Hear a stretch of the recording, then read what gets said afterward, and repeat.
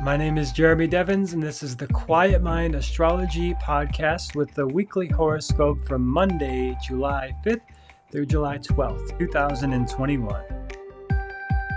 So this week we've got 3 significant transits I'll be sharing about, and as always, if you want to know how they affect you personally, check them with your own birth chart using Vedic astrology at the quietmindastrology.com website, where you can get your free birth chart and see all the other things I'm up to. So we're starting this week on July 6th. The first big transit happening is the Sun and Venus are moving into Punarvasu Nakshatra, and I'll explain a little bit more about that today because it's going to have a really significant impact over this week. Then on Wednesday, July 7th, Mercury moves into Gemini, its own sign, very positive placement for Mercury. And then on Saturday, we have a new moon in Gemini, also in Punarvasu. And that is all this Gemini energy this month is, especially this week, is really coming to the front, and a lot of renewal and revival and new energy coming forward out of all of the heaviness of the past year. And I've been saying, it's not just going to change overnight right now. We're still in this really long transit of Saturn all the way until early next year. As I tell everybody in the readings and on this podcast, really things are going to shift around March and April of next year. So plan for any really big life changes around then, and check where Saturn is in Capricorn. Check where Capricorn is in your birth chart to see where it's affecting you, and then where Saturn is to see where that's affecting other things in your chart.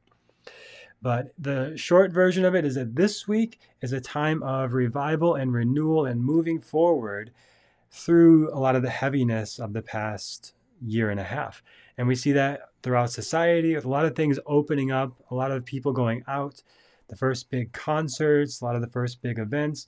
And we saw some of that in the beginning of the year, as I've talked about. It's this slow transition out of the real heaviness of that Saturn energy that we had, Saturn in Capricorn with Pluto and all of this stuff. Now starting to lighten up, but especially this week, it's a big turning point. And Punarvasu, it's representing this return of the light, the star of renewal. And the deity associated with it in the Vedic literature is Aditi. Aditi represents this sort of boundless, expansive potential and power. And those of you who happen to be watching on the video, I will try to share my screen here and see if this works. So I can show you a picture of Aditi. And I'll have the chart as well. For those of you watching the video, you can see the chart. But there's this beautiful, glowing, radiant goddess who is the mother of 7 very significant figures in the Vedas. And if you're not familiar, the Vedas are the source text of yoga, Ayurveda, Vedic astrology, around at least 1700 BCE. They were put down on paper, the paper at the time, palm leaves, and passed down from the rishis, these seers who would sit in meditation and receive this wisdom and knowledge of the universe, which is phenomenal. It's amazing how much this stuff holds up and still applies. And we see it so much in society now, where yoga is just so well respected and understood as this healing modality. And I think Vedic astrology is moving in that direction. It's based on the real relationship of our planet to the stars. Those of you who are newer to Vedic astrology, I've got episodes on all of that. But the more you get in alignment with yourself and the nature of yourself and the nature of the universe, I feel from my experience, that was the more I did that, the more I felt in alignment with Vedic versus Western astrology.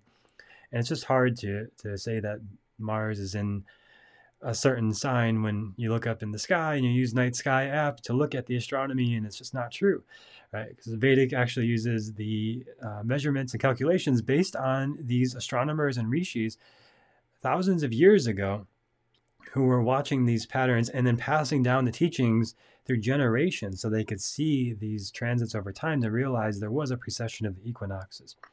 But Aditi, without her, a lot of this might not exist because she's considered the goddess of a lot of these teachings. And I have a little write-up here, those of you watching can see as well.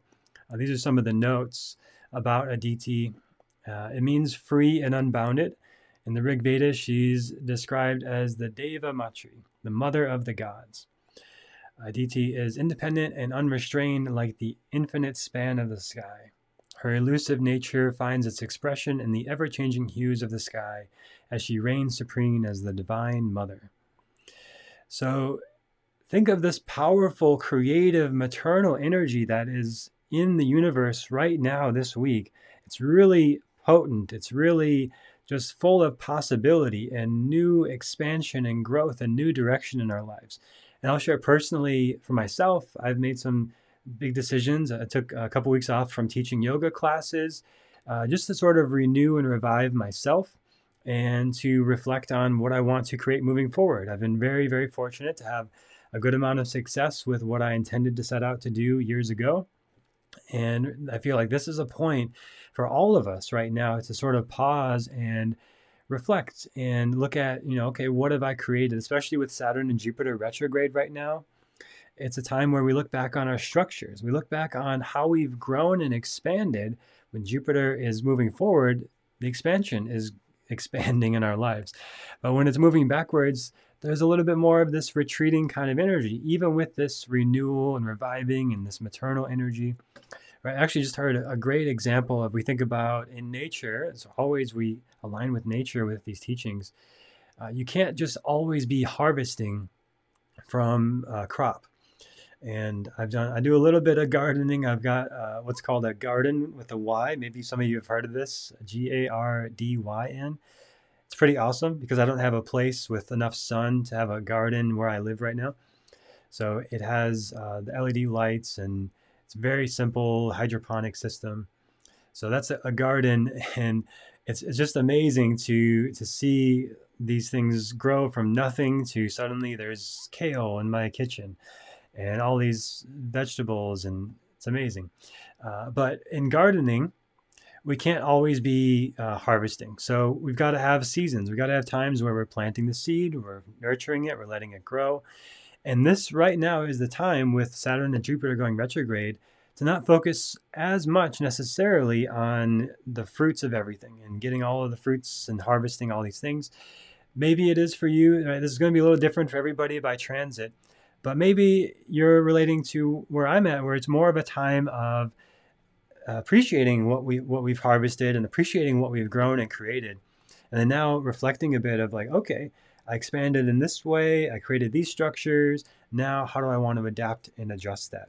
Especially as we're in a new quarter of the year, if you follow the quarters of the year, which is loosely representative of the seasons and the Ayurvedic seasons as well.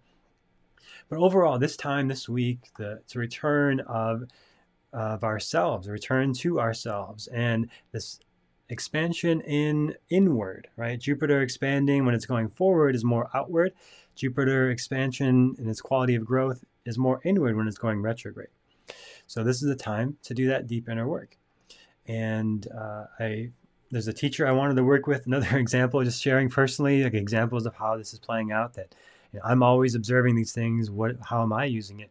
Well, I wanted to work with this teacher about business a couple years ago. I've been following him for a couple years now and seen his programs, and then decided finally to sign up in this past week. And he kept talking about structure, right? There's like these certain words that like, it's just amazing synchronicity. And those are the kind of things that I'm always listening for. So listen for those like uncanny synchronicities in your life. Like there was a certain interview that I watched a while ago that had these certain phrases that stuck in my head. And then this person said those same phrases when I'm thinking about, is this the direction I should go? Should I work with this guy?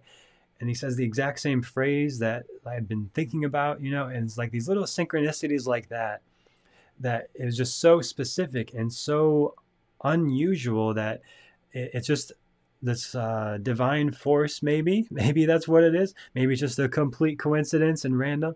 But I do personally follow that and try to listen for those things, this sort of divine calling, this little whisper of like, go here or don't go there, or take a break or go this direction, right? Those little voices are always there. This sort of true self, the Atman, the true self within us is always there. And essentially we can move forward into growth or back into old patterns and maybe things that are harmful or negative or destructive. And I think our true self is always guiding us forward to growth. And sometimes that growth is difficult. Sometimes it is challenging. Sometimes it is painful. Sometimes we have to let go of things that are uncomfortable. And that is part of the pruning of nature as well, right? I have this nice bamboo palm that those of you come to my yoga classes, you see that in the yoga videos. And, some of the leaves need to be pruned at times. And it's, I imagine for the tree, it's very painful to have part of yourself cut off.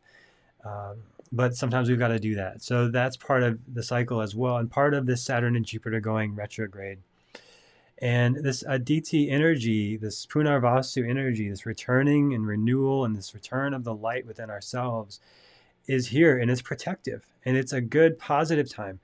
Versus like if this was all like Ardra energy, destruction and storms, where it can be a bit more tumultuous and painful and difficult. But those of you watching the video, as you see the image, I mean, she's just radiant and beautiful and glowing and peaceful and calm and serene. So this is a peaceful transition of letting go of things, a peaceful pruning away of what no longer serves us to focus on what does. And the same with the bamboo palm. Like I could let those dead things keep trying to grow and not prune it, then the rest of the whole thing could eventually die. There could be rotting in the roots, right? So we've got to maintain these things. We've got to let go of things that sometimes we've got to focus on the things that are working, let go of the things that are not working. And there's always this constant evolution and growth. And you're at a different place now than you were a year ago. And I would hope that you continue to evolve and grow and have new realizations and new insights. And that's part of our path. That's part of our dashas playing out. Those of you know about the dashas is sort of karma unfolding over time. And wherever you are, trust that that is exactly where you need to be. How do you know? Because it's where you are. And as one of my teachers would say, if it happened, it was essential. If it happened, it was essential. And if it's happening now, there is an essential lesson in it. Even if it's uncomfortable, if it's really positive, sometimes that's not always the best thing either, because it can make us lose our humility or lose our grace or lose our perspective. So in all of this, it's a great time to look within and do things that renew us and restore energy.